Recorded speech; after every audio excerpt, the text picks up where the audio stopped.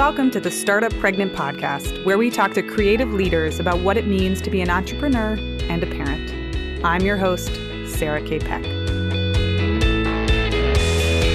Hey everyone, I wanted to tell you about a contest we are running at Startup Pregnant. So we are doing a series, this 10 Core Values series, and for each mini episode, every day over the next 2 weeks, we are having a contest where you can win lots of amazing prizes. The prizes include one-on-one coaching, to business books by amazing women authors, to more. There's lots of fabulous goodies.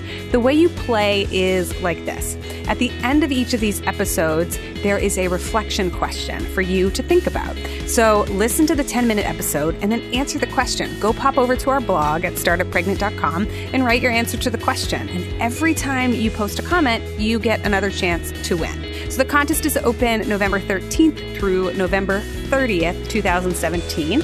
So I hope you enjoy. Take a listen to this episode and then go leave a comment on our blog to play in the contest.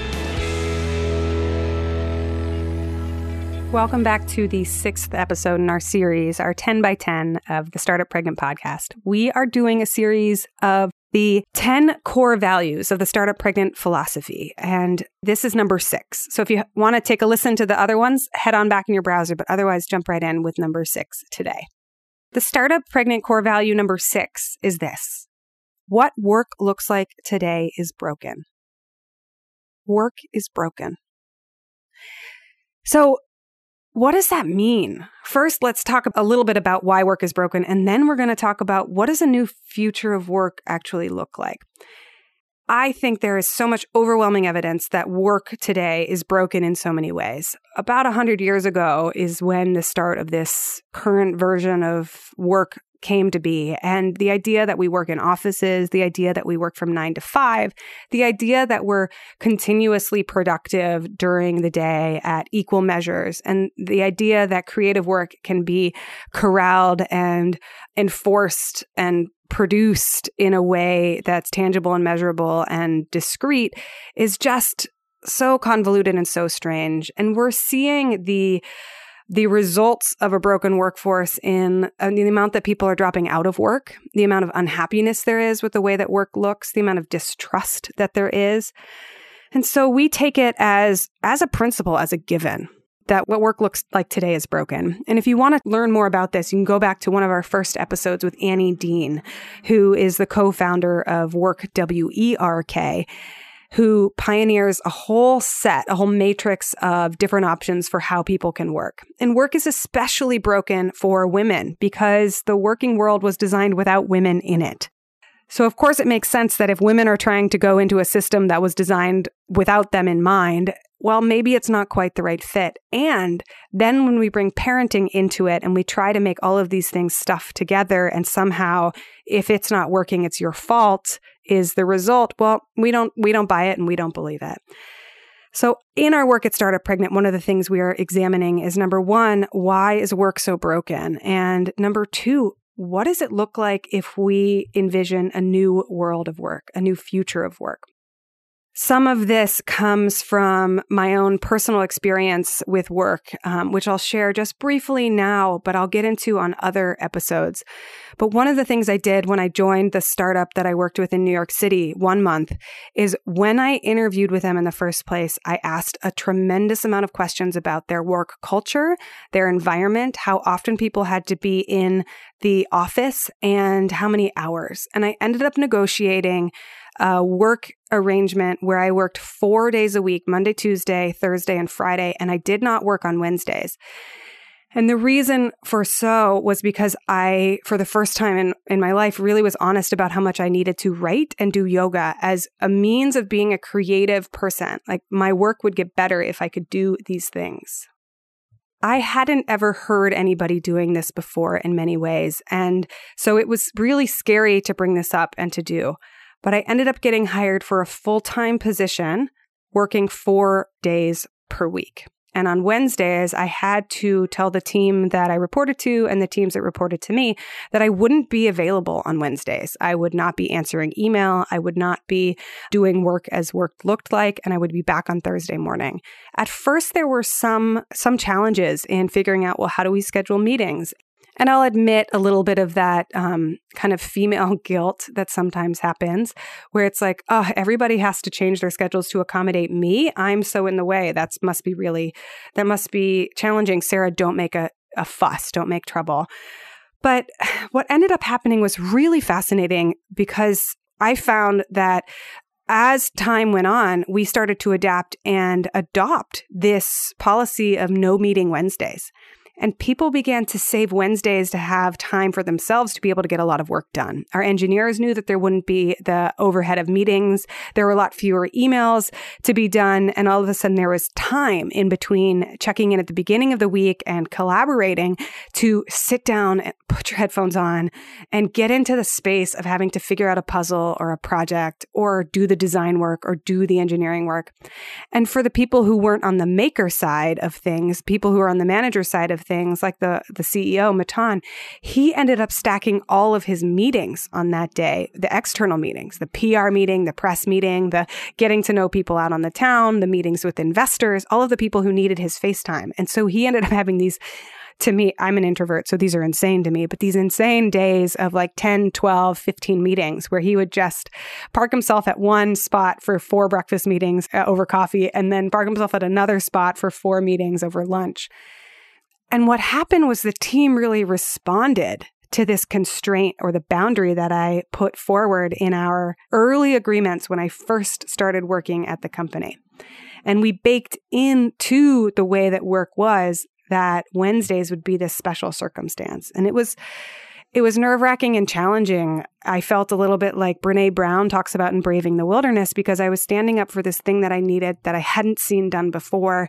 And I was putting myself out there, and it felt like a huge risk because I was interviewing for this job. And I said, well, golly, that's fine, but I'm not going to be available on Wednesdays.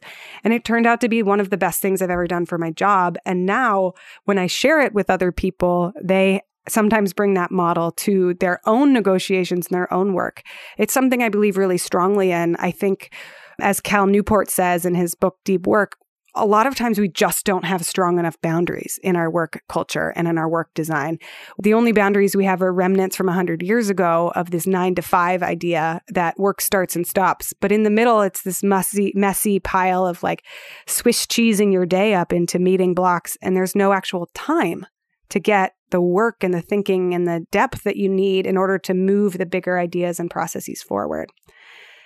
So this idea, we take it that what work looks like is pretty broken, and that we need new visions and new ideas for how we can work. And further than that, Startup Pregnant believes that mothers, new mothers especially, are a really interesting workforce and a really interesting place to start designing new ways of working, because there's so much potential for people who want to work 10 hours a week or 20 hours a week or 25 hours a week. And they want to be able to work, say, from 5 to 9 p.m. Or, they have 2 hours in the middle of the night because they're up all night, but they sleep when their baby sleeps during the day. Or they want to just get the work done during the nap time. And this is all rich with potential for disrupting the way that work looks.